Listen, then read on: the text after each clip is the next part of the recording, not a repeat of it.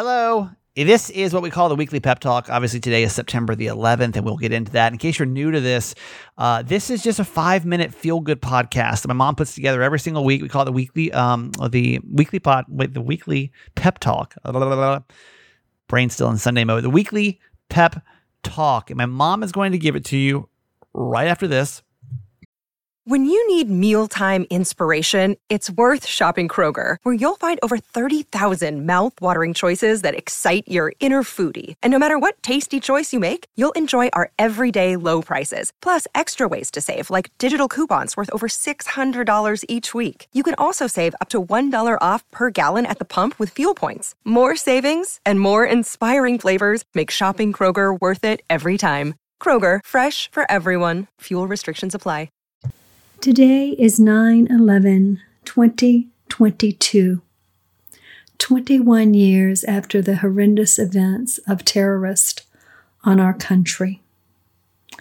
And I'm reflecting today on my feelings from that day and for many months that followed. And I've used the acronym of LOVE to journal some of my thoughts today. L being the loss of life. Over 3,000 died that day, and the haunting voices of so many people that called their loved ones, knowing that this was their last day on earth, and how that made us feel so desperately saddened for all of those families and friends and colleagues that lost people that they loved and cared for in such a horrific way. L is also for lost. We lost our sense of security as the most powerful nation in the world that day. How could this be happening? And we must never forget all the amazing heroes of that day that gave their own lives for the lives of another. Which brings me to O. We became united as one family, sharing in our feelings of shock and pain and anger and grief, sadness. And we were expressing our love for each other, those we knew and strangers. We all were one that day. We all embraced each other in a special way because we needed to be together and united. And V, we rose victoriously from the trauma of that day, wiser to the fragility of life and evil in the world.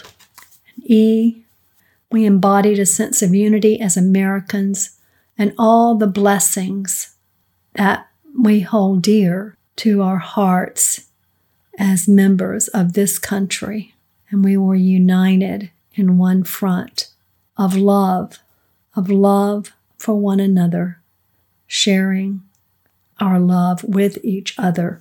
And the years that followed have been mired with gun violence and political unrest. And do we feel that same sense of patriotism today? Do we feel that same sense of love for our neighbor? The same feelings in our heart for those we loved at the thought that we might also lose them? If not, why not? And what can we do about it? Because it's up to each of us to make the world a better place, the place that we want to be, the place that we want our children to be. And it all is surrounded by love, by our love for each other, our love and devotion to our country, our love of our neighbor, and our love for God, our higher power, that unites us all in the greatest love. I hope you'll reflect on your feelings and thoughts from that day, because I'm sure that most of us remember exactly where we were and the exact feelings that we had that day.